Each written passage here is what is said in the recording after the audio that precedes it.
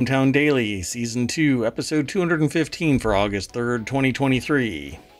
Nacho Cheese Truck.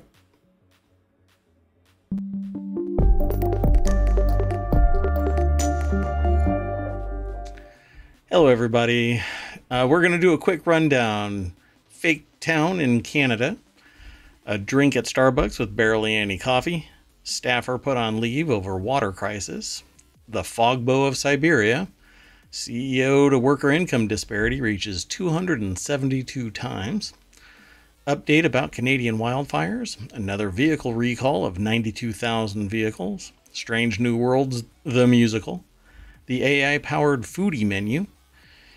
If you build it, they will sue. Nacho Cheese Truck. And Shai Huludia, the sea worm. Next on ohmTown Daily. I am Merawat, that is ohmTown.com, and up there is the AI from on high that keeps me in check and out of trouble. Maybe we'll find out in the long run. Want to say hi? Good evening, ohmTown citizens. That works too. I need to... There's music playing for us, but I don't know anymore if y'all hear it out there in the podcast on YouTube. Even when I play this back, I don't pay attention to the background music, just like I'm barely paying attention to this background music. So if it's really, really quiet, somebody let me know. I'll find out after this show and go and look and pay attention to the background to see if it's coming through. But for some reason, I don't think that it's coming through loud enough on the podcast or stream side. As per usual, Twitch doesn't let me know how many people are in chat, and unless people are talking, and if you're lurking, you power the internet, so thank you for lurking. But my stream says that I'm unstable. So again, I don't know if it's a personal attack or if it's actually a technological limitation, but I'm not losing any packets or anything like that. I know, totally inside baseball. I should probably chop all of this out, but I don't. You get to hear how the sausage is made. You want to get into today's news? I do. Please. Anything but this. Right? Well, that might be enough detail about how the sausage is made for today, because we have to dole it out across multiple episodes. That's true. Okay, let's get into it. The very first article is over in the ohmTown Daily channel. Surreal fake town has Truman Show vibes and viewers are obsessed. I'm not sure. I found it interesting because I've actually seen this being talked about, and then an article was made. It was quite fascinating to see how this actually happened. Over a couple of weeks period, I think, I've been seeing this fake town Truman Show kind of discussion taking place online. And then an article popped up in ohmTown and it was submitted. So I thought it was interesting to include it today. It says several TikTok users were intrigued by the empty streets of the fictitious backdrop, with one writing, "It's the best place when there's a zombie apocalypse." But no, not really. I wouldn't go that far. So let's go over to the source of this article. And So Kim is the author over at newsweek.com. And I think they've got an actual video. It's muted, so I'll hit play. And it's like a video within a video, because they've got, Newsweek has put like text on top of the video. And they talk about this 23-acre town called Pickering. But it's actually a backlot for movies. Which is kind of weird, but I guess if you live near it, maybe right? It's different than just seeing it on TV or something. But then, I mean, if you've ever gone to like Universal Studios or any other backlot tour, then you will have seen this, or at least heard of this. If you, most movies aren't done. Well, I can't say most. I don't know exactly how many, but I would say a considerable amount of movies are not done in the wilds of New York streets or some other Middletown America kind of, hey, look, this town looks really cool. Let's just start filming there. There's too much liability, too much insurance, too much everything, regulations, and who knows what type of impact surveys and, lubing the chassis of various locations just to get, filming done. But then all of this, and this is what it looks like from the air. Apparently, this is part of it. I mean, that's pretty elaborate. That's not what I'm visualizing. I'm thinking of like a one building with a facade. Yeah, apparently it's pretty significant. I find it really interesting that somebody's probably leasing sections of this to various movie production companies, and they're filming within this. It's pretty cool. The latest post comes amid Hollywood writers' strike. The Writers Guild of America, the union representing thousands of TV and film writers, went on strike in May after 6 weeks of talks with Netflix, Amazon, Apple, Disney, Warner Brothers, NBC Universal, blah, blah, blah, all of which fall under the umbrella of the AMPTP, broke down. So none of this is needed right now. Ouch. Wow. That's probably putting a pinch on somebody's budget. So I guess movies are going to go up in price because when all is said and done and everybody returns to work and prices, salaries and other things are being doled out more because the people collecting the money are utilizing all of the writers' works and putting stuff like this to use, because this doesn't get used without somebody writing something, right? And writers don't have anything to write unless it can get turned into a movie or maybe a book or something like that, right? But I don't know. You're not going to get a writer to book economy going, really. You have to be in a lot of different places. Books get turned into movies, perhaps, but you have to write them. Yeah, you need a screenwriter, which I don't think that's going to work right now.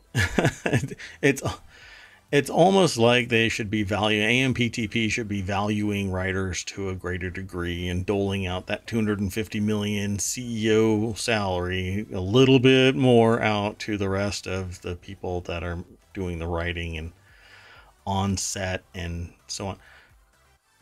By the way, there was another article about that today, not about writers, but CEOs having 200 and some $1 million salaries.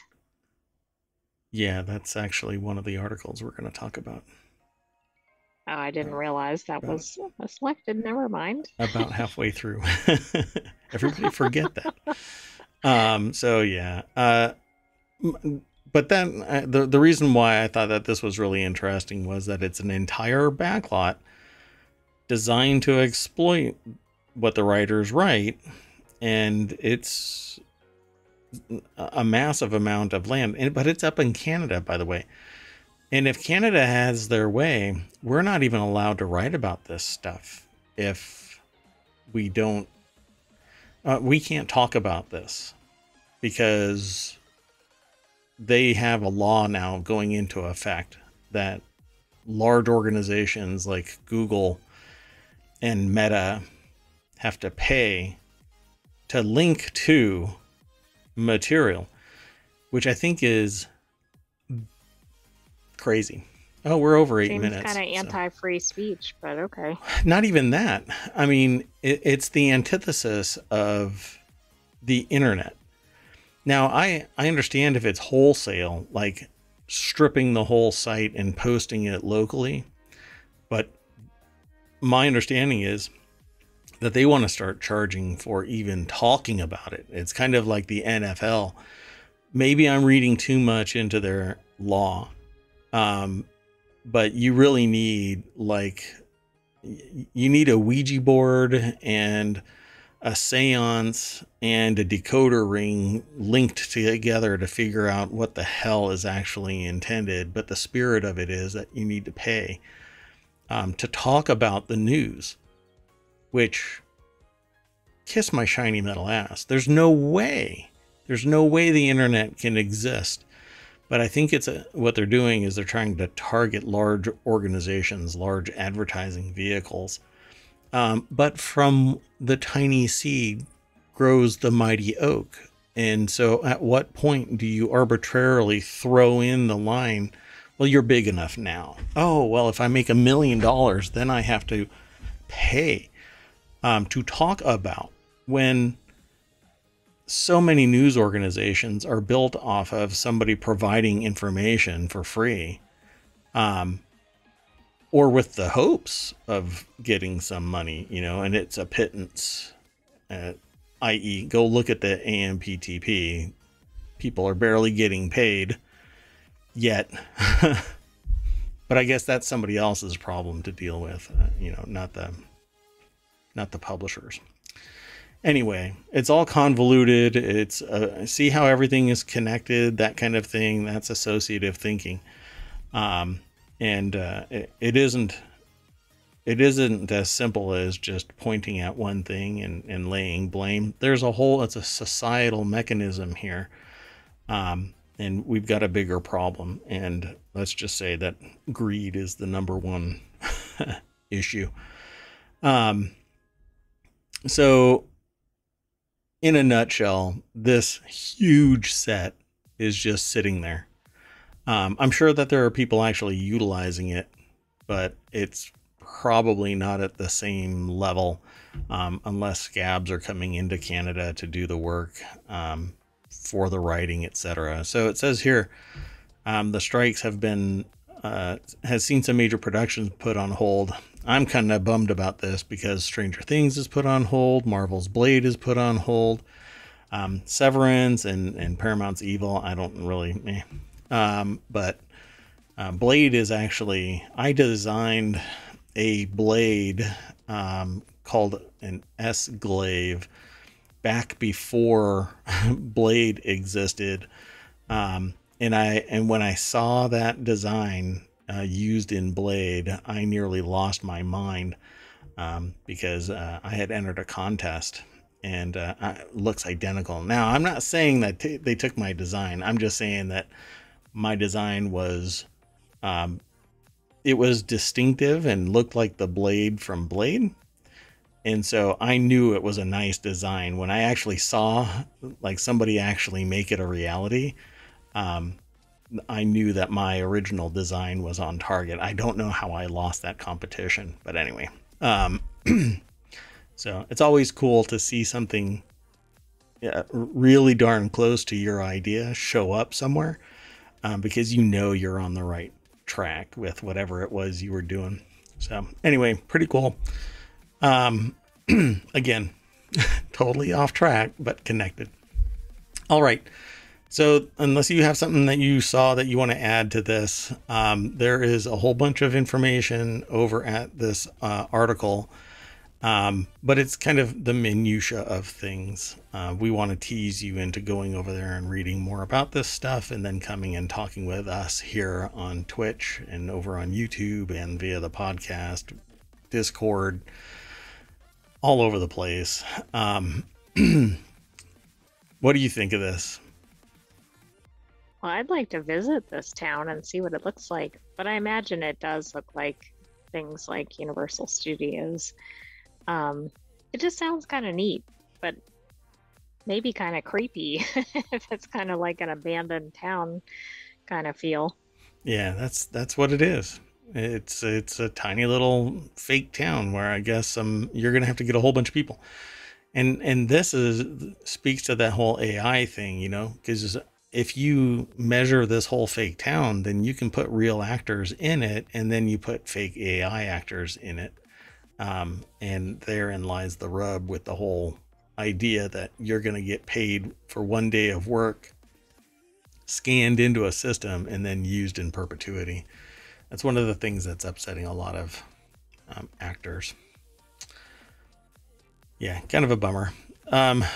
So fans of Reacher television know the television show Reacher may recognize the fake town setting in the latest viral clip, which forms the backdrop of the crime thriller series. So it's that, kind of small town backdrop, but apparently it has a nuclear power plant. because that, as you do in small towns. Yeah, every small town should have a. Actually, that's one of the things that might be getting created is little micro nuke generators. We'll see. We'll report on it when it shows up. Well, we'll report on the reporting because that's what we do. We don't do the empirical reporting itself. We talk about what people are talking about and react to it. Hello, Toll. Welcome to the show. We're just moving on to the next article. Slowly. This next article is over in ohmTown Daily. It's the hottest cold drink at Starbucks. And that's not a hot, it's not a cold, it's a cold drink that's hot, or is it a hot drink that it's the hottest cold drink? Anyway, it So barely is it contains, lukewarm? yeah, it's a room temperature drink Tepid. apparently. Oh, tepid. There you go. Literally, the title is it's the hottest cold drink at Starbucks, and it barely contains any coffee. Now, when I saw this, I basically said, I don't really know about the whole. What's the point of drawing attention to this? Because not everything at Starbucks is a coffee drink. But it says it barely contains any coffee, so maybe there's an attempt at it. So I was really curious about what this is all about. So let's just go over to businessinsider.com. Toll says modular micronuclear reactors are the real solution to green energy. I agree. Toll and I are in the same camp. Thank you. I'm glad you said something, Toll. Really do appreciate that. Because sometimes you know what? I'm going to back up a little bit. Just because I want to separate these two discussions. And see, this little fake town that we were originally talking about has part of it set as a nuclear power plant. And I mentioned these little micronuclear power plants are going to be coming online. Might be 20 years from now, but they're in development. They're in the research and development phase. I seriously believe that they are the only defensible long-term green energy solution. Because you cannot. Solar power can be destroyed easily. Wind power can be destroyed easily. One simple little bomb can destroy a dam, and that actually happened in Ukraine, for crying out loud. I mean, we have demonstrable evidence of green energy not being defensible right here, right now, in your lifetime. But you can sink a micronuclear power plant down in the ground under 12 feet worth of concrete, and no bunker buster is going to get close enough. And you can move it wherever you want it and bury it there. And as long as you keep it somewhat secret, then it'll be harder to be a target. But it's going to be harder to be a target regardless, right? Because you hide it, or at least make it defensible in some way. But you can wipe out an entire Nevada or Arizona solar array with flechette rounds from an airburst above it. Just wipe it completely out. Same thing with wind generators. You shoot one blade, it goes wonky and tears itself apart. Same thing with the dams. So modular micronuclear reactors are the real solution to energy, green energy. And that's Toll and I are on the same place. Okay, so awesome. Oh, Toll says that they lived next to a modular micro reactor for 13 years and exposed to 0.003 millirem lifetime exposure. I mean, that seems pretty low. I don't know the exact units or whatever, but Yeah, and I'd have to go and look again. It's been a while since I paid attention to how many rem you can actually get. And I would be surprised. Like, I would like to know how you were exposed to that. Um, oh, I suspect Toll was in a nuclear sub. Solar and wind require large-scale batteries to be sustainable. Yes. Batteries require cobalt and other rare earth. Yes. Lithium and so on. Yep. Yeah, and Toll's bringing up all of the knock-on things that we talk about here in ohmTown, to draw attention to these things like slave and child labor, manual open pit mining and stuff like that, driven by China, manufacturing and processing, and the local government of those people saying, here's a bunch of people because they have long-term contracts to do certain things, and the quality isn't really up to snuff, and they can't actually pay it without doing this kind of semi-forced labor kind of thing. So it gets really messy. So um gotcha. Oh, okay. Prior to submerging was the exposure. Got it. You got to stop licking the inside of nuclear reactors, Toll. I know that they're minty, but you got to just stop doing that. Okay, let's keep going. I love talking about this stuff. So we were talking about Starbucks. I'm going to snap through this, do this transition again. So the hottest drink at Starbucks barely contains any coffee.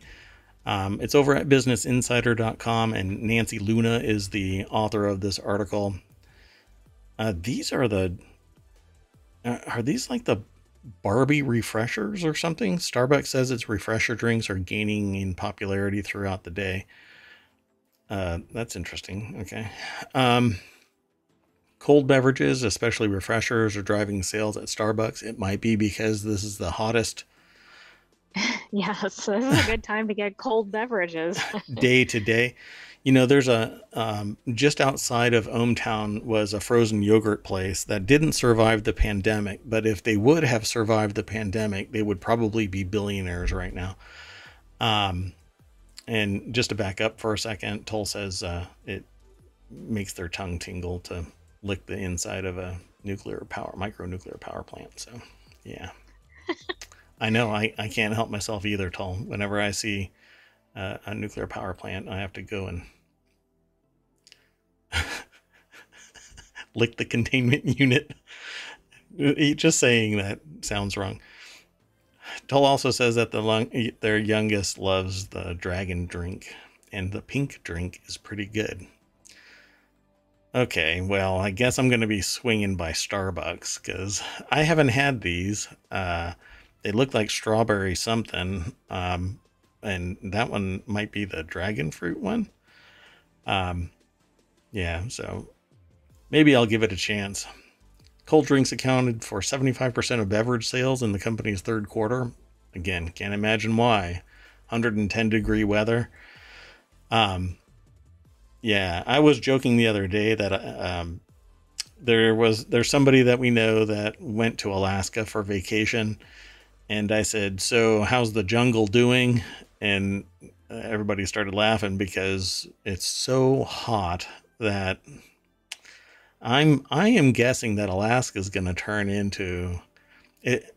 Although ice is going to just steam, and it's going to become a jungle, just a massive forest, and all the stuff is going to thaw. Yeah, Toll says that dragon fruit is really good. Sweet and tangy mixture of flavors. Still not as good as the nuclear reactor. Starbucks Refreshers, a popular line of fruity drinks infused with green coffee extract, usually sell more in the afternoon, but lately they've seen double-digit sales grow during all parts of the day. Laxman Narasimhan, the CEO, told investors during the chain's third quarter earnings call on Tuesday. As such, Starbucks is leaning into these drinks, which debuted in the U.S. in 2012. Of course, it's the summer launch of their Starbucks Refreshers frozen beverages. Wow, they got a bunch of them. Different lemonades like passion fruit lemonade, mango, dragon fruit lemonade. I started drinking Monster Energy lemonades. They actually call them Australian lemonade. I don't know. It doesn't want to kill me, but right?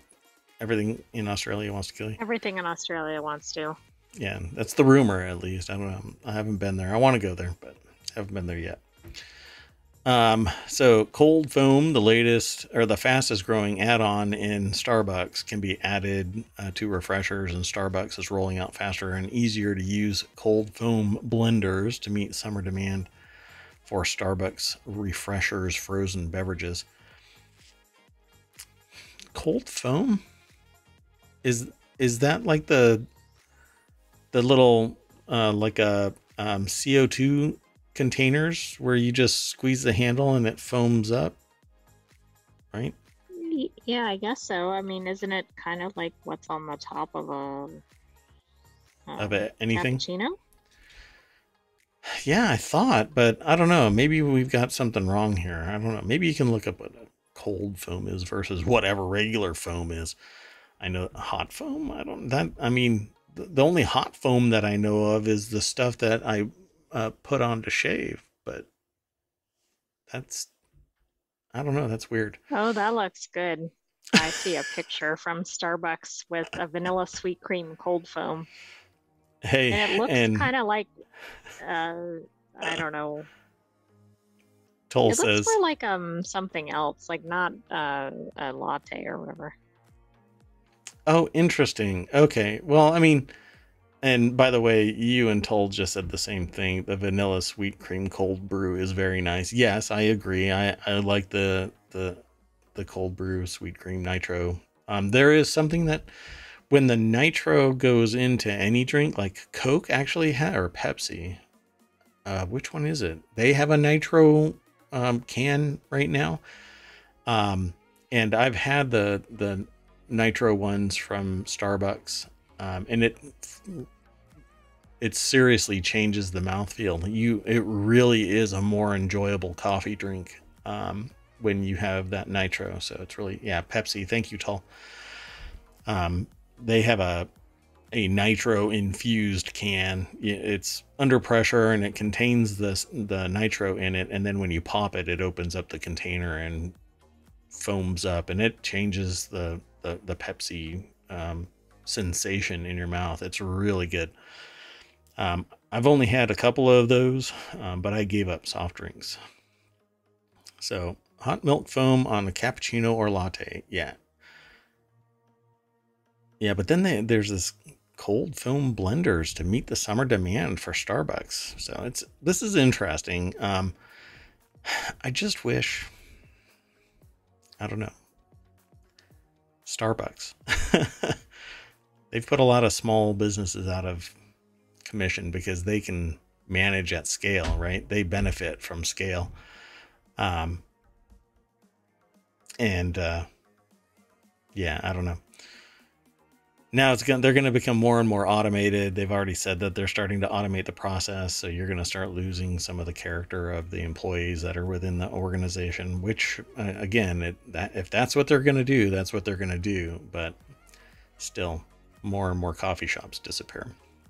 So I want competition. Damn it, that's what I want.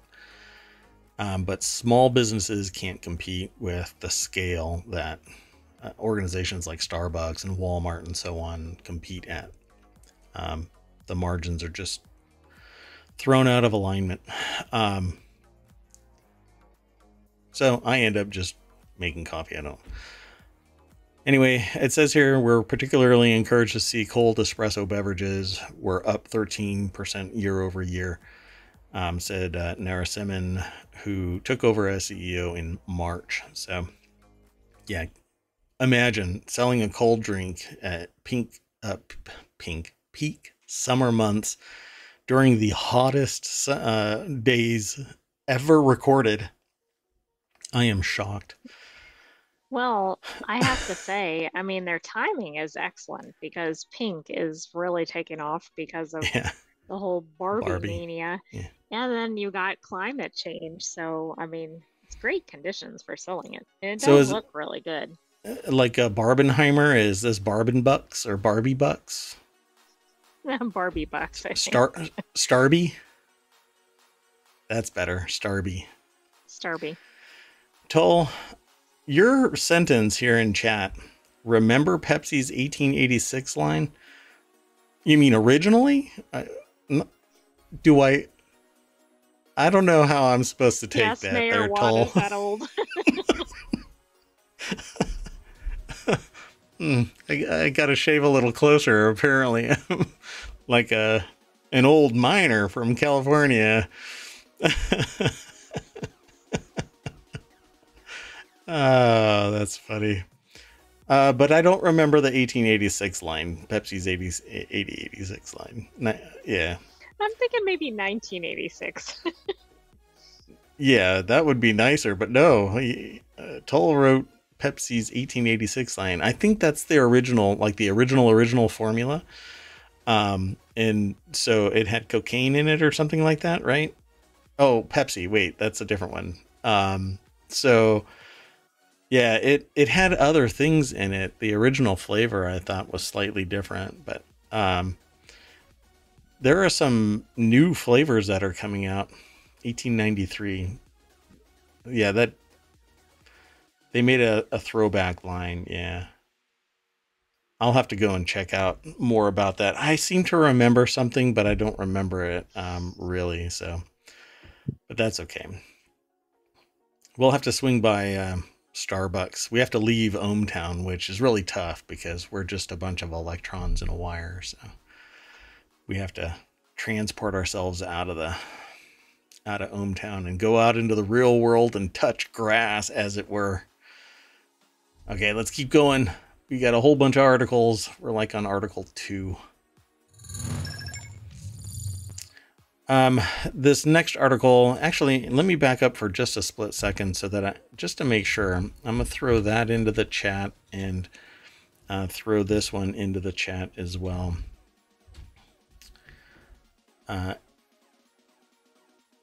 You think Amazon delivers to ohmTown? Maybe. Yes, sure. I think they still have them at Wally World. Black can, gold lettering. I'm gonna have to look into that. This sounds like fun. So if you're a city staffer and you do something, you can be put on leave. City staffer put on leave after water crisis, partially caused by human error. A Germantown, Tennessee employee was put on leave after finding human error partially caused contamination that left residents without clean water for over a week. Well, that's kind of a serious error. Nadine El Bawab is the author over at abcnews.co.com for this article. The deck statement is, during the crisis, town residents reported a strong odor coming from tap water. Yeah, that's never a good thing.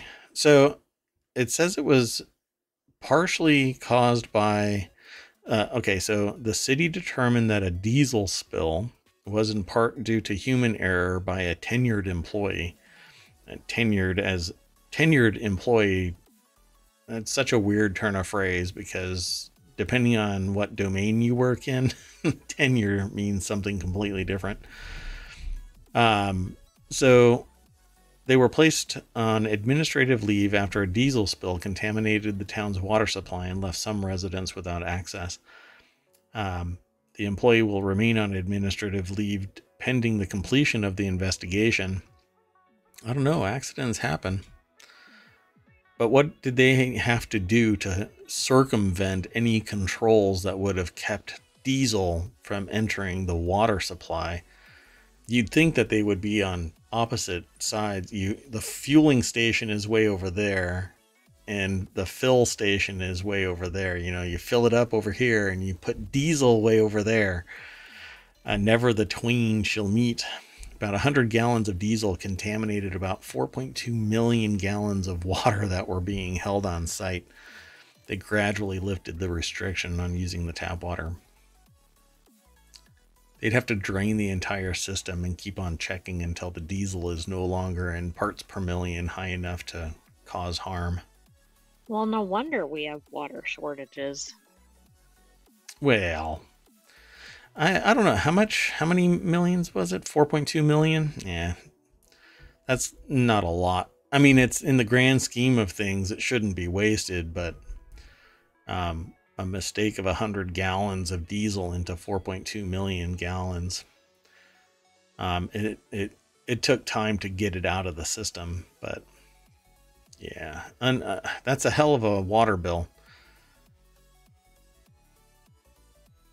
Taxpayers in the town is going to have to pay for it. So it says good, clean soil has been acquired to backfill and compact the area in the full repair. The generator has been fully inspected multiple times by outside contractors to ensure that there are no issues with the generator. But there was a breach to the pipe at the location, which allowed diesel fuel to in the soil to enter the reservoir. The pipe has been repaired, and the contaminated soil is being removed and contained on site and will be properly disposed of as required by regulations.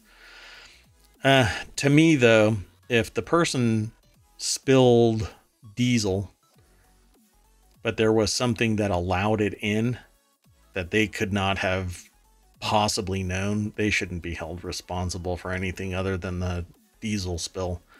So I hope that they don't really do anything long term to this person. This video here has absolutely nothing to do with the article, so let's keep on hustling through this news.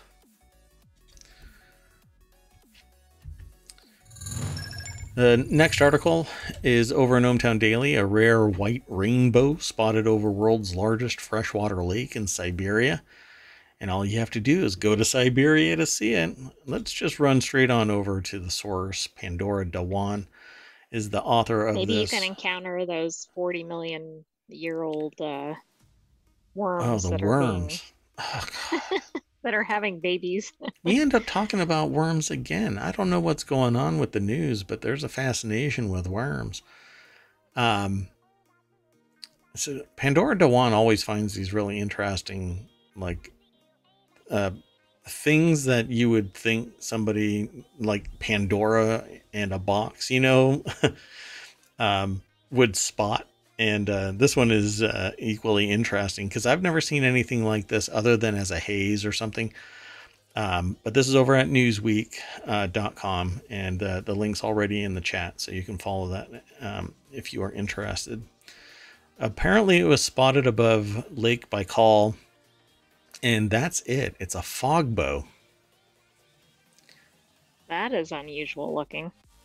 And this could easily be mistaken for a craft by somebody who is looking out from a distance and seeing this, glow emanating from it's kind of like the ships of way back. Old sailors used to say that ships were flying, but it's actually a distortion of light that makes it look like a ship is above the horizon. And so that it's Was flying. that back in 1886? Back when they released the Pepsi that Toll was talking about, yeah. 1886 or 1893. One of those days, I remember being on one of those ships back there. There's a joke, by the way, about steering a ship and a captain going into a bar. I'm not allowed to say it. It's okay. Maybe ohmTown After Dark, we'll talk about it. Anyway, fog bows, also known as ghost bows or white rainbows, are much rarer than their color counterparts and only appear when the conditions are right, which is identical to ghost bows or rainbows. The conditions have to be right. And when you see a double rainbow, it's because it's at the same angle of attack at two different places. Like one is 33 degrees, I think, and then another one at like 52 or something. I don't know what the actual angles are. But you can get, like, a rainbow will always appear at these angles. It's pretty interesting once you know about it and you're like, oh yeah, okay. Just go out after a rain, you'll see a rainbow. But these are really distinct because they're built by fog, bending the light at the right angle. And it has to be falling at the right angle, thick enough to capture the light and bend it into your eyes. It's pretty cool. I don't think I've ever seen anything like that before, so it's pretty neat. stuff that, I hope you can see one that you don't have to travel to Siberia because unless you live in Siberia, that might be a little difficult to go find. you might be able to, anywhere there's a heavy fog and the sun comes out, because as soon as the sun comes out, it'll cause that. As long as the fog is heavy and the sun pops up, yeah, it's pretty cool. So the next heavy fog, outside ohmTown, we'll go and check it out. I'll plug you into you're already in the Raspberry Pi, but I'll plug the camera into the Raspberry Pi and take you out so that you can actually see it outside of a sensor. All right, let's keep on going, folks. Got lots of news. This next article is over in ohmTown Daily over at ohmTown.com. CEOs made 272 times more than their workers in 2022, earning nearly $17 million on average. CEOs at 500 major firms make 272 times more than their workers, according to a new report. So if you have aspirations of working as an employee somewhere, really scrounge up that energy to be a CEO, because that's where the real money is. That's per latest executive pay report from the AFL-CIO, which looks at the S&P 500 compensation. On average, CEOs make $16.7 million, a $5 million increase over the last decade.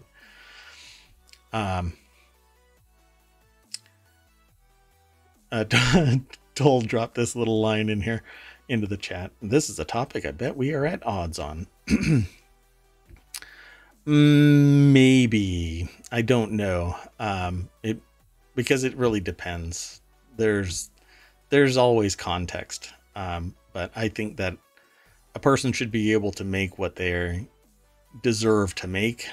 But I think that a lot of CEOs are hired not necessarily because they're the best candidate, but because they're the best candidate that has applied. Or they have political connections or a bunch of other variables. So, but happy to discuss it. And I'm never really hardline about anything with the right evidence. But, with extraordinary claims requires extraordinary proof. CEO paychecks, once again, dwarfed how much workers are taking home in 2022, illustrating a gap that's prompted a skyrocketing number of strikes and labor actions as workers demand higher pay and better conditions.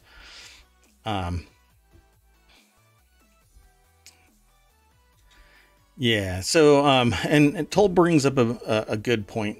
Articles like this will sometimes compare the salary of a CEO like McDonald's to a minimum wage teenage employee. Juliana Kaplan is the author of this article over at businessinsider.com. And that may very well be the case for many things. So you always have to look at what it is that they're actually analyzing. But it's usually average worker pay. I don't think, I don't know. I'd have to look at this with a finer tooth comb to go into it deeper. But here we just talk about what that actual article is. And then maybe I'll be able to talk about this later at a deeper level. While CEO compensation tumbled a bit from 2021 to 2022, falling 9%, Brandon Rees, the AFL-CIO Deputy Director of Corporations and Capital Markets, noted in a press conference that this was due to chief executives reducing the use of stock option compensation. My goodness. And I suppose, yeah, it may be because they're switching to cash instead of to stock options. By any measure, CEO pay is still off the charts by historical measures, but it's because it's outperforming every other element. I struggle to see, because a CEO isn't typically, well, it really depends. It's so hard to try and encapsulate CEO compensation in a succinct, cogent discussion, like one statement, I should say, because context really does matter. So the report comes as workers' wage gains cool in the face of less hot labor market, even as prices still remain high. The thing that I uh, really have issues with is that CEO and executive pay is increasing at a rate that is outstripping what average employee salaries are earning as an increase. And that's being wiped out completely by the cost of living. Toll says, but look at it this way. If you took a small portion of the incomes of all the workers and gave it to the CEO or owner, CFO, whoever exec in charge, is because those employees wouldn't be employed if the leadership wasn't there.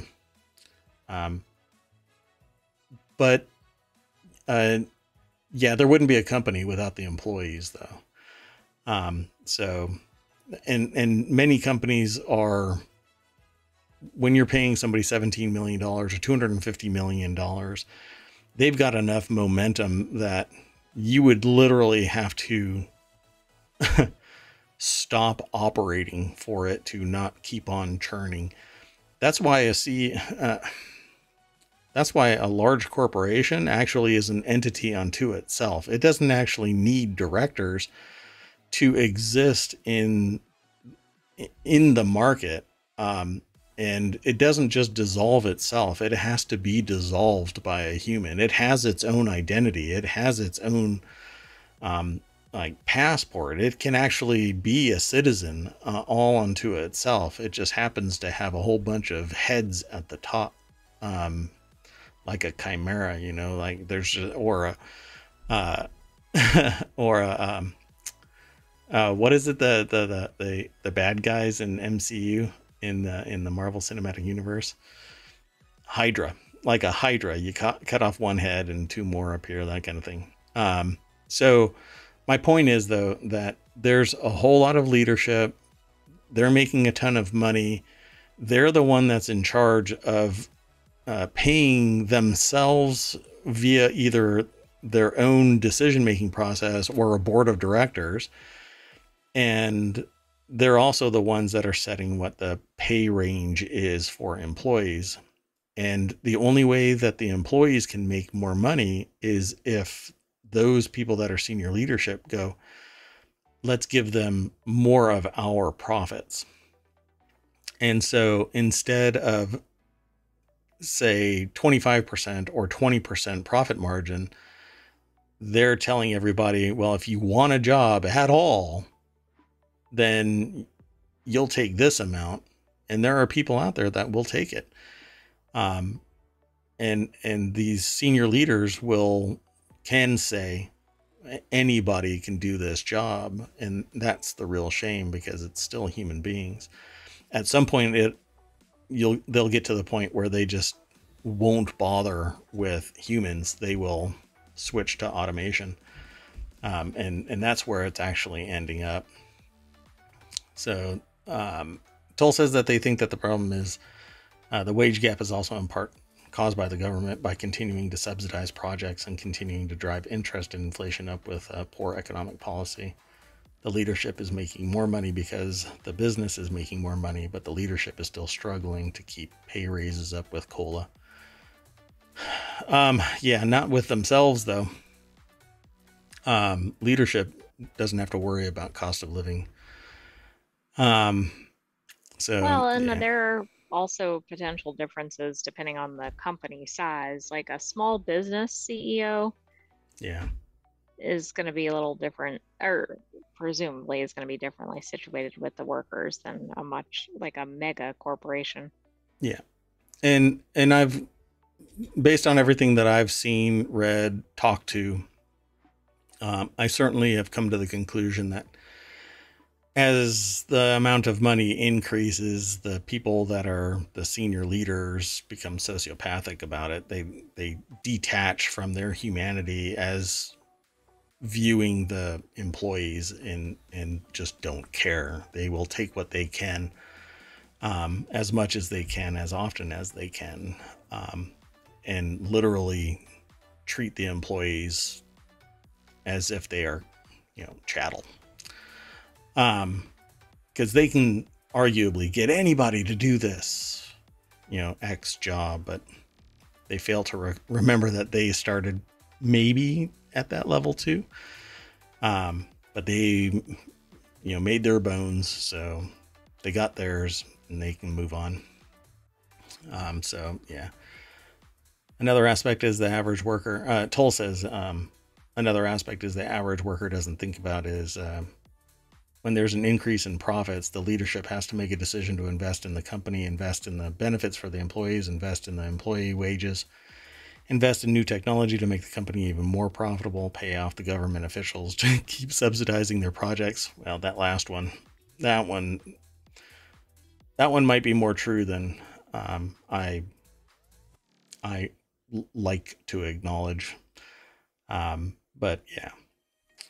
Well, I mean, that's part of the thing, but you can't, my argument is that you can't have, 20% profits, 20% growth and not pay your employees, a wage. And research has shown that when an MBA takes over a company, wages are suppressed, workers are worked harder, benefit is going to the C-suite and to stockholders and major stakeholders, and then buying back stock from the market so that the wealth is encapsulated more into the senior executives.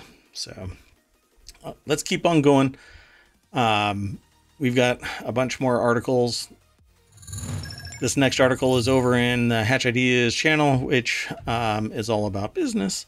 But this is unprecedented Canadian wildfires obliterate previous annual pollution record in just 7 months. This is still ongoing. Hundreds of wildfires in Canada. Astonished climate scientists have warned that the unprecedented nature of what's happening in Canada is a harbinger of what's still to come. This is an amazing event. I don't know. I don't think I've ever read how long the longest wildfires have been burning. But this seems like it's been going forever. I don't have that stat, but I do have, as of today, there have been 5,173 year-to-date fires, and there are 1,041 active fires, 25 new today. Yeah, but just, what was it, like 2 days ago? There were 500 and something fires, and now... No, out of control. The numbers look relatively constant because they have a high number, over 600 out of control. And then they have like almost 200 that are being held, and then a little over 200 that are under control. But you put them all together, that's about where it was, say, a week ago. This article's over at cnbc.com by Sam Meredith. Europe's Copernicus Atmosphere Monitoring Service on Thursday said that accumulated carbon emissions from Canadian wildfires had soared to 290 megatons in just the first 7 months of 2023. This is already more than double the previous whole year record and accounts for over 25% of the global year to date. Astonished climate scientists warned that it's unprecedented and will continue.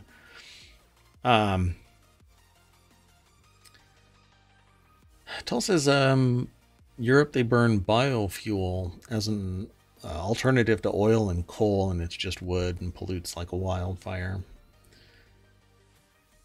Yeah, there's a lot of wood burning stoves and stuff like that. I'm not sure about how much that adds to the total amount of pollution. Like a wildfire, this is the astonishing thing. I mean, this is just amazing amounts of particulates in the air. And see, but this is like natural, right? Like if lightning strikes, it burns, and it burns until it gets exhausted. Nature puts it out. But with all of the human exacerbation of the climate, right? We're burning all kinds of fossil fuels. We're warming up the water. We're warming up the air. Forever chemicals, keeping things dry because it's dying off, and just everything that Well, humans are doing, right?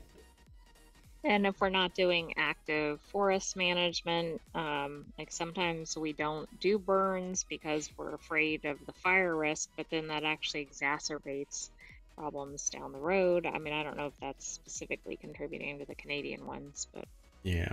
This year's wildfire season has been the worst on record in Canada, with more than 13 million hectares or 32 million acres burning so far, scorching an area larger than the size of Portugal or South Korea. Which, how many people are going to be able to envision? Oh, Portugal. Okay. I totally got that. Plumes of smoke from hundreds of blazes have blanketed vast swaths of the country in recent weeks. That's what it looks like, folks.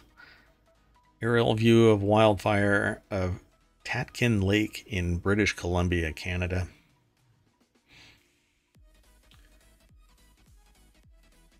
Yeah, exactly. Tull says 2,000 years ago, if lightning struck in what we now call California, would there be a group of firefighters trying to put it out? And what would be the effect of the atmosphere in that case? Yeah, it would just keep on. It would just keep on going until it exhausted itself, or there was a big enough rain. Um, but I suppose, there weren't 8 billion people to worry about. Um, and definitely different atmosphere based on all records. It was literally a different world that those people lived in. I suppose in the microcosm of it, they actually ran around and tried to put it out. Yeah. Yeah, I get it, Toll. Mother Nature has a way of balancing things out. We'll see. We will definitely see. We're more of an active participant in its change, though. So I think that the anthropomorphic changes, the reason why things are as hot as they are, is science has shown that it's human driven, not natural.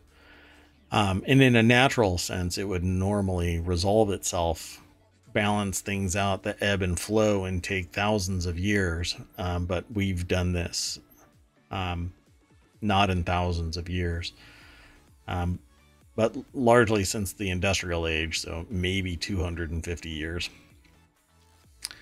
So the CAM said that wildfire season typically occurs from May to October in the Northern Hemisphere, with peaks in July and August coinciding with the hottest and driest months of the year. So it's kind of like the no shit news at, 10 o'clock?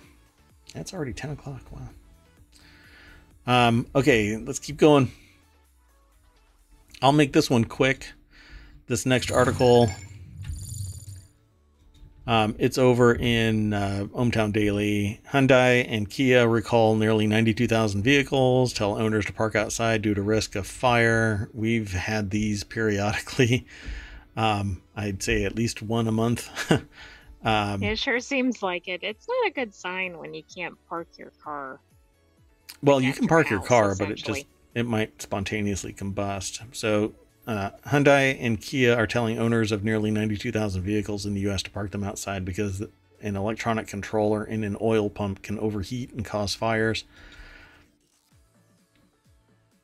This is over at abcnews.go.com. It's an AP article. Yeah, let's see here. The recalls cover certain 2023 and 2024 Hyundai Palisades, as well as some 2023 Tucson, Sonata, Elantra, and Kona vehicles. Affected Kias include the 2023 Soul and Sportage, as well as some 2023 and 24 Seltos vehicles, which I've not even heard of. I don't think I've ever heard of a Seltos. There you go, Toll. So those are the models: 2023 and 2024 Palisades, Tucson, Sonata, Elantra, Kona, Soul, Sportage, and Seltos.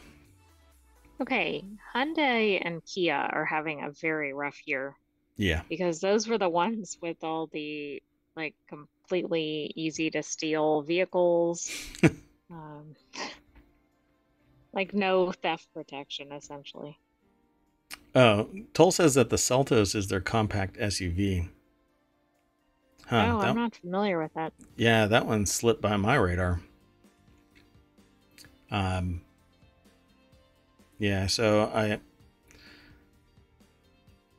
what did I might have actually said all of the vehicles except for the Carnival. So cool. All right, let's keep on hustling through these. Come on. My transition is so slow. Okay, this next article is in the continuity report. How Star Trek Strange New Worlds brought its delightful musical episode to life. You're like, wait, Spock is singing now? That's a quote from the. Oh, and I missed their sedans. So, well, they missed their sedans. It wasn't in the list. So, okay. I do have to warn everybody, if you haven't seen the new Strange New Worlds, there are going to be spoilers in the discussion. I've already spoiled somewhat if you didn't know already that this latest episode is a musical. How they get there and when it all started, that's actually part of this discussion. Adam B. Very over at Variety.com put the article together. And if you're not into Star Trek or Strange New Worlds and or musicals, you're really not gonna like this. But it says the story is going to discuss the plot, that it's a musical, developments in the season. So I don't have like a spoiler thing to put up there other than just say come back in 5 minutes. But we may move on to the next article sooner. Anyway, I'm not really a musical person. I love music of all shapes and sizes, right? But musicals aren't really my jam. This was actually fun to watch, fun to listen to, and surprising that everybody who was doing some singing was pretty damn good at it. Actually good, and some surprisingly good. And then there was some funny singing too. Yeah, yeah, and some of the lyrics were actually entertaining. And everybody was a star. I mean, it was a real standout moment for each, you know, lead character singing their heart out in the episode.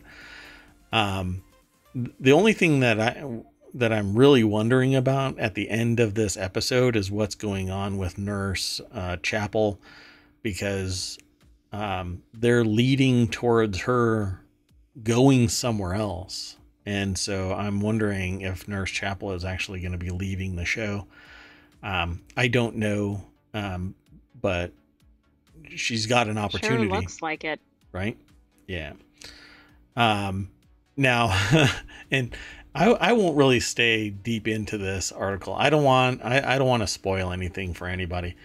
But there's a Klingon Federation interaction like 80% of the way into the show. And this is a serious spoiler, so I'm going to ruin it for anybody who hasn't seen it yet. So again, turn away, mute or whatever, and come back in about 2 minutes.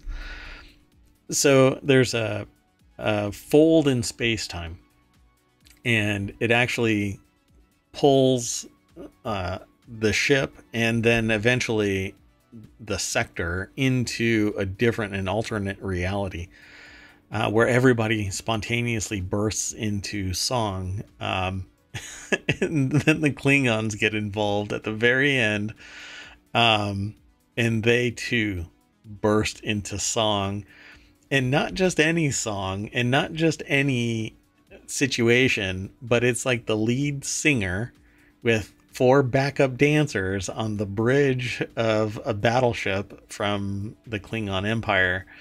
And instead of it being the rough and gruff voice, it's What do you want to? It's a boy band voice because he starts to make Yeah. a threat, right? How would you would call it that, right? A boy band voice? Yeah. Oh, absolutely.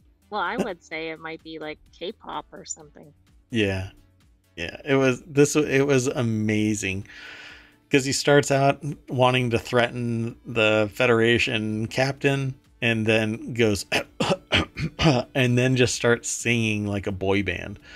Um, and I could not stop laughing. It was hilarious.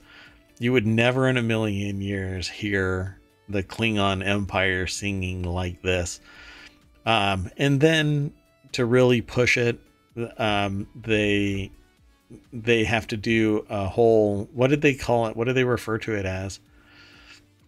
Basically a spectacle. They had the entire ship singing and dancing the same Like a song. finale, I think. Yeah. Um, I mean, it's such a contrived situation to get this into a musical thing, but it had been around in the process of being made, planned all the way back to Picard. And they balked at Picard. They couldn't get it done fast enough, even the beginning planning. And then they said, well, we better wait until season 2 of Strange New Worlds. And then for 6 months, they had this idea getting pushed. So it's a lot of fun to watch the show. So this was really neat to see them actually doing this. Hey, take care, Toll. Thanks for hanging out with us. Appreciate it. Great conversation. Really do appreciate it. So what's next? Don't know. I don't know if they're ever even going to bring this back up. But it's part of canon now that they have burst into song. Well, and there's something funny about seeing characters like Pike or Spock singing. I don't know what it is, but it's just amusing to watch. Yeah. And if you'd said, well, is this going to be a good episode if it's a musical? Maybe not, but it somehow worked. Yeah, they did a really good job of this. And by the way, just to drive home where this was sourced from, a writer back during Picard came up with the idea of doing a Star Trek musical. So again, feather in the cap for writers, because without writers, none of this would exist. I think they deserve more. They definitely need benefits from the streaming world because that's where everything is shifting. And these BS contracts that don't have it enumerated or even have the ability to redress this as the market shifts means that they suffer while the companies benefit from the profitability of shifting over to streaming markets. So I'm in favor of the working class much more because the working class is the one that's doing all of the work, while the executive class and the billionaire class don't suffer these issues to the same level. A 3% for a billionaire is not the same for the same level of 3% for a person who's only making $30,000 a year. And a lot of that isn't because they worked their ass off to get there. It's that they were born to opportunity. But that's another discussion. We can get into that as time permits. Let's keep going. This next article is over in ohmTown Daily. Luminary, an AI-generated pop-up restaurant, just opened in Australia. Here's what's on the menu, from bioluminescent calamari to chocolate mousse. We'll go straight over to the source. Aaron Mock is the author at businessinsider.com for this article. Stephanie Wu, a hospitality professional, used OpenAI, ChatGPT, and Canva's AI image generator to create the concept behind a new pop-up restaurant. This image is an AI-generated rendering of that restaurant. It was described by people as having a foggy atmosphere, kind of surreal, dreamy. Like it looks almost underwater or something. Yeah, that's how the picture looks. But apparently there was fog generators that were pushing like a smoky atmosphere. I don't know if it was really underwater, but feeling in person. But they said the theme behind the AI generated restaurant is the art of illumination, which includes a menu and interior decor inspired by four elements: earth, water, air, and fire. It was a pop up. So the restaurant came to fruition after Wee's concept won a competition led by Applejack Hospitality, the restaurant group behind Rafi, to create Australia's first AI generated restaurant. Um, if you're looking at the stream, then you get to see Luminary's South Coast tuna dish. It looks really good, and that has to be spicy as hell. That just screams spicy. Anyway, after the chatbot suggested a few ideas, she chose her favorite one. From there, she used the chatbot to tease out specifics like the restaurant's name, menu, and lighting decor. Restaurant was decorated with expert use of lighting, haze, and LED technology, and a lengthy food menu with dishes categorized based on the four elements. The water menu contained seafood dishes like smoked kingfish and scallop. The earth menu featured vegetable plates like grilled zucchini and crispy eggplant. The fire menu included bioluminescent calamari and coral trout, all grilled on a fire. And the air menu had desserts like coconut espuma and whipped chocolate mousse. Well, you had me at chocolate mousse. What do you think? It had an ember glow, fire-inspired drink by that has gospel rye whiskey and smoked blood orange. I mean, it sounds very cool and it sounds good for foodies. Not Yeah, your standard dining experience. yeah. I don't know. It would have to be amazingly expensive because just going to a place like McDonald's right now is costing $20 for two people to get fast food and barely a regular meal type of fast food, no drink. Well, and we saw that with the Taco Bell pictures, how much you're actually getting for your money. Yeah, I'm really curious about the outcome of that. And I haven't been to Chipotle since the word was listeria, but what my brain said was Listerine. I don't know what's They're a going little on. different from each other. Just a little bit. Yeah, I don't think that you want to use listeria as a mouthwash. Let's keep going. We've got a few more articles. This next article. Oh, did I not put that other one in there? Doggone it. So there's that one, and here is the previous one. Sorry, folks. It'll be in the show notes, though. You can get there. The next article is over in ohmTown Daily. A man returned home to find a $1.5 million house on land he acquired decades ago, and now he's suing for $2 million. Dr. Daniel Kenigsberg said he returned to his hometown to find a new house on his property that he owned. Through research, he found that it had been sold fraudulently in 2022. Said a Connecticut lot he acquired in 1991 was sold without his consent in 2022. So in 1991, he bought it. It was sold in 2022. He recently visited his hometown to find it under construction on the lot that he owned. Can you imagine driving up to your property and seeing that? That might be a little startling. No, it's amazing. Jordan Pandy is the author of the article over at businessinsider.com. Yeah, it's interesting. And so now he he has to sue. He is suing the LLC that purchased the land since he said he never sold it. I'm going to be really interested in what the outcome of this is, because who had the rights to sell it you know? And how did they represent that they did, since they obviously didn't? Yeah. Um, it's just odd. Like, there's two parties to a real estate transaction, so I don't really fault the buyer here, but assuming they didn't collude or anything. But Yeah. uh, So who sold it to 51 Skytop Partners LLC? Konigsberg is suing that company, but shouldn't they be the going after the person? originals, are they suing the buyer or the seller? I think they're going after the seller, right?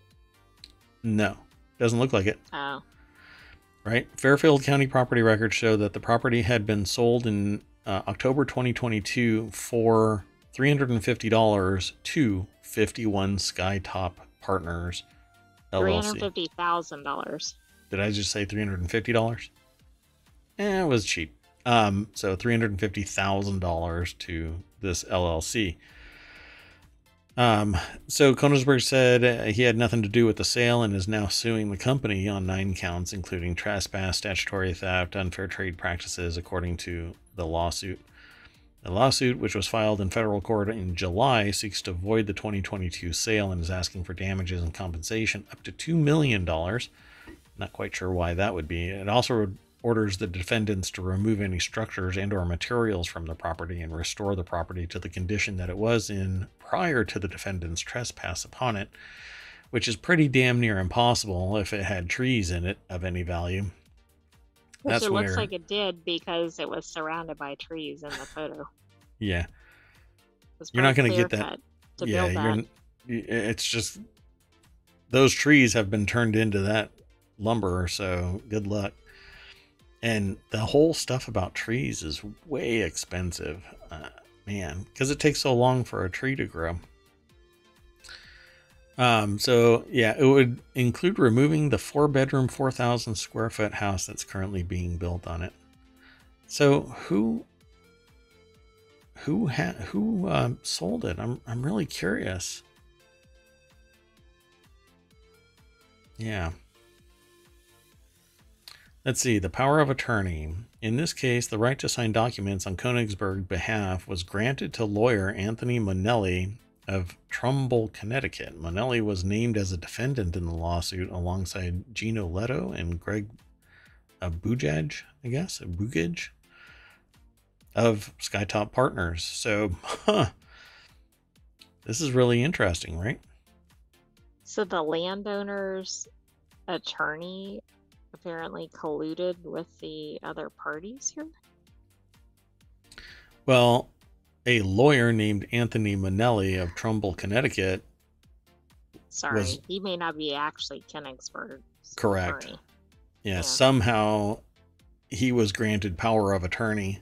So who granted that person? This shouldn't be going to trial. This should be like a criminal prosecution. Yeah. Right? Yeah. I mean, it looks like it's not an accidental thing, because somebody had to assert that they were the owner. And granting power of attorney. Who was it that did that? So if Anthony Manelli sits there and says, well, Koenigsberg did via the phone, then you've got a bigger problem with whatchamacallits, the people that verify. What are they called? Are you thinking like clerk of the court kind of No, thing? the people that verify your identity when you're signing a contract. Oh, like a notary? A notary had to have verified power of attorney. So that person Yeah, but the problem with that is they only have to verify the identity of the people signing, so... Yeah, which means Koenigsberg would have to have signed documents granting power of attorney. Right. Or... with ID. I mean, would that part have been forged and then the notary is only for Manila? I mean, I don't know. We don't have enough information. Well, I mean, the notary would have to have the ID of the person saying that they are Koenigsberg and granting Anthony Manelli power of attorney. Right, but what if Manelli showed up with like forged documents for Koenigsberg, and then the notary's only checking Manelli or whatever? Well, no, it can't be.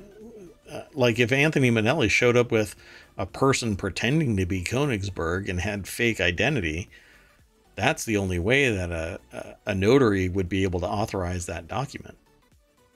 Yeah, I agree. I mean, I none of this makes any sense. Yeah. So let's see. It says besides missing out on a $350,000 payday, Königsberg said he was holding on to the land for sentimental reasons and had intended to pass it on to the next generation. Uh, well, should say finish the house. We'll send it to you. Exactly.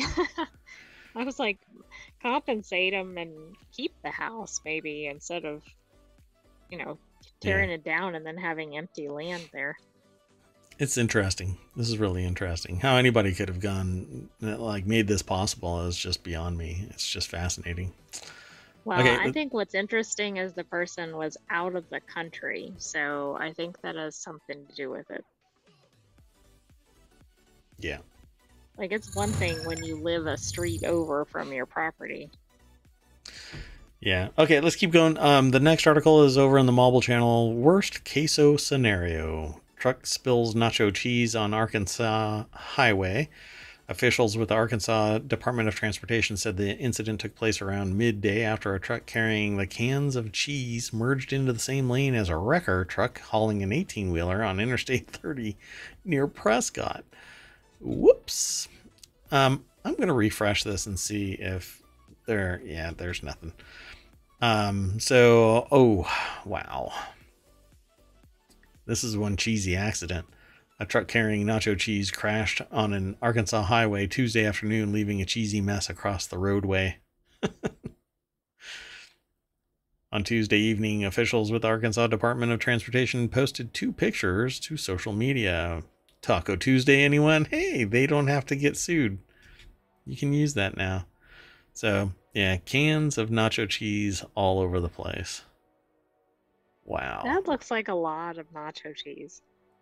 And half of it, maybe a third of it, is underneath an overpass, and that's where everybody is hanging out. But yeah, they probably should just push all of that over to the that little side spot right there. Let all the cheese fall into it, and then start picking it up over there because the road is impassable right now with just mountains of nacho cheese cans. Maybe they could use a street sweeper or something to get the cans out of the road. Oh gosh, can you imagine that street sweeper? They would just have to park that whole street sweeper into the landfill.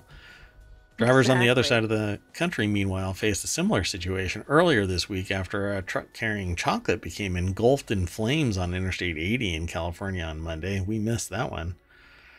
I saw that one come through, but it didn't look as good as the nacho cheese article for some reason. Yeah, cheese. Road cheese is always the best cheese. No? No. Is that too much? Yeah. Did I throw that? Oh, okay, yeah. Let me throw this into the chat. We'll keep on going. Um, there you go. And then our last article for tonight.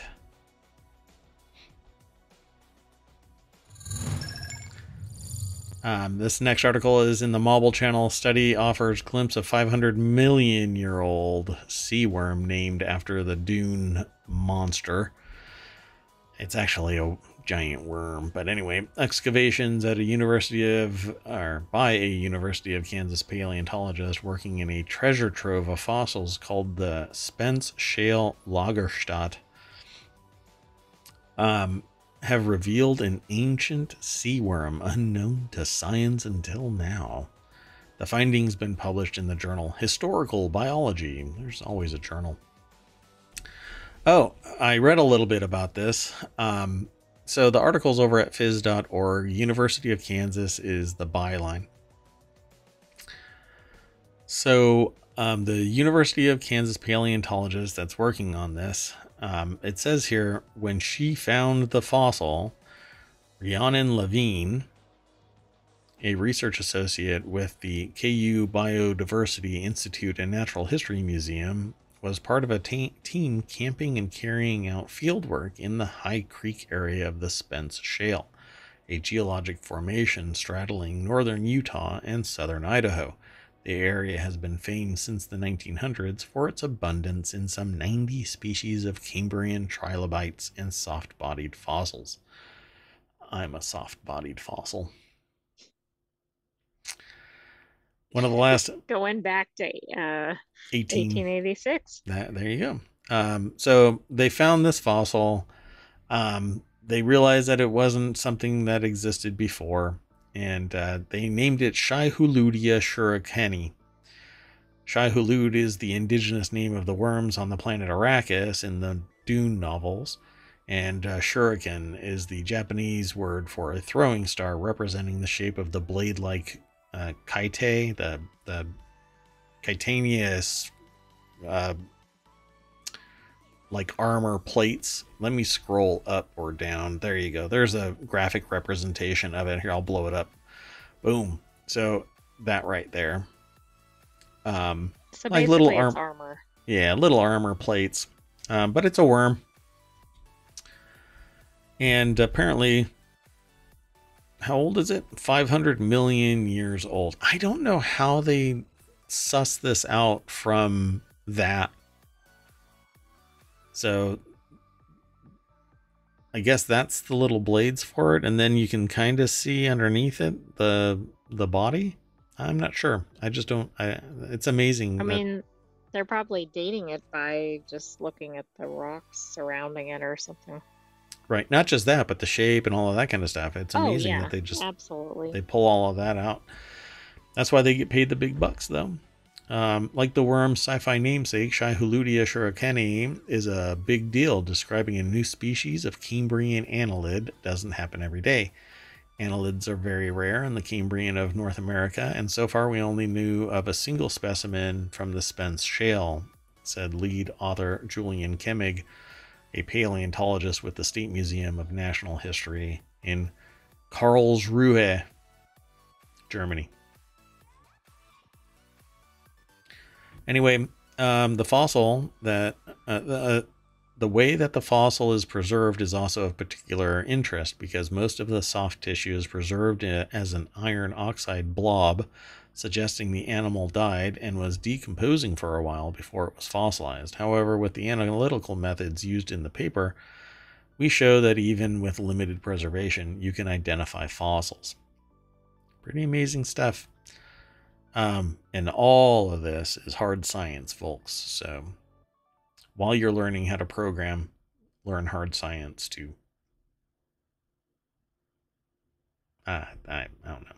If I could do it all over again, I'd probably learn programming.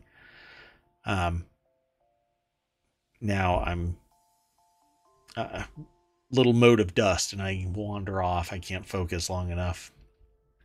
All right, folks. It says here that the discovery gets us to think about deep time, Levine said. When we look outside, we see all the animals that we know. Now we can walk past a duck, go to the beach, and see a starfish and all the critters that exist in the ocean. We kind of know what to expect, but then we can let our imaginations go a little bit to imagine what happened a million years ago, or in this case, over 500 million years ago.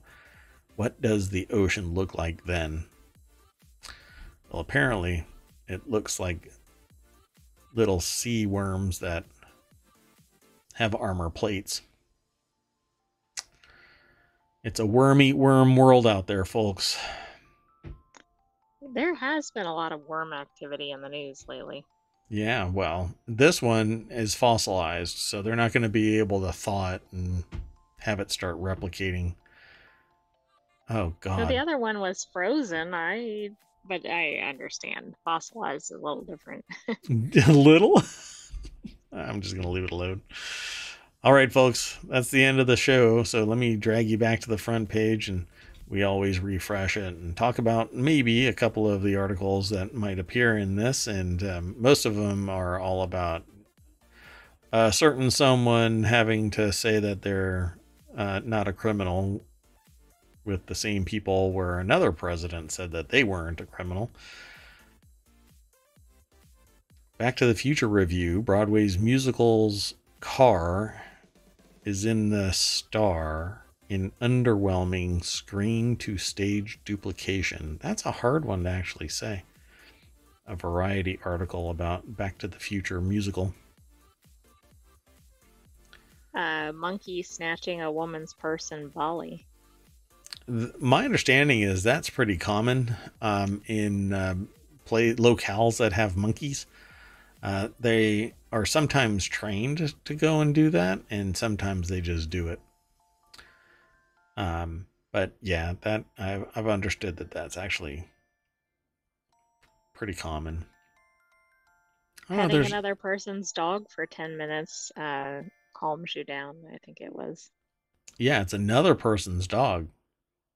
Well, exactly. You know why that calms you down. Yeah, it's like buying a boat and selling a boat. You pet the dog, you get all of the joy, and they go home with their owner, and somebody else has to clean up all the poo. And take them out for a walk in the rain. Whatever the weather is.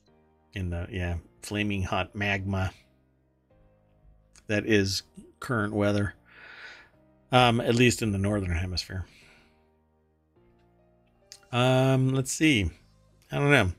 Fortinet leads cybersecurity stocks sharply lower after warning of deal delays. Oh no. Okay, everybody. Humans are usually the weakest link in cybersecurity, so be situationally aware. Don't go clicking on random crap. Ooh, Fisker reveals all-electric Alaska pickup. 3 other EV prototypes. Yeah, going from prototype to production is a huge thing, folks. So let's hope that Fisker launches another all-electric that has fast swap batteries.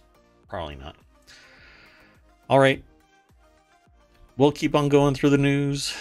Cover the last 24 hours for tomorrow's show, 9 p.m. Eastern. In the meantime, like us, follow us over here. Well, like us. No. Follow us over here on Twitch, like us, ring the bell, subscribe over on YouTube, subscribe, follow us over on the podcast. Click the link that takes you over to our Discord. We have a Patreon that's live now. Yeah. We have a TikTok. Oh, the TikTok. Yeah. That's actually what these transitions are. I'm actually breaking our stream up into little segments so that we can do the TikToks. The problem really is that I need to filter out the good ones, the really good ones, because I know that y'all want to. Not all of them are gem segments, but I hope that you get a kick out of the articles and follow the links from the show notes and check it all out, because there's a lot of news out there, and I use ohmTown every day to manage my information overload. I hope you do too. Anyway, I'm Mayor Watt. That's ohmtown.com. Up there is the AI that keeps me out of trouble. I want to say bye-bye. Good night, ohmTown citizens. We will see you tomorrow at 9 p.m. Eastern. True story. See you later, folks.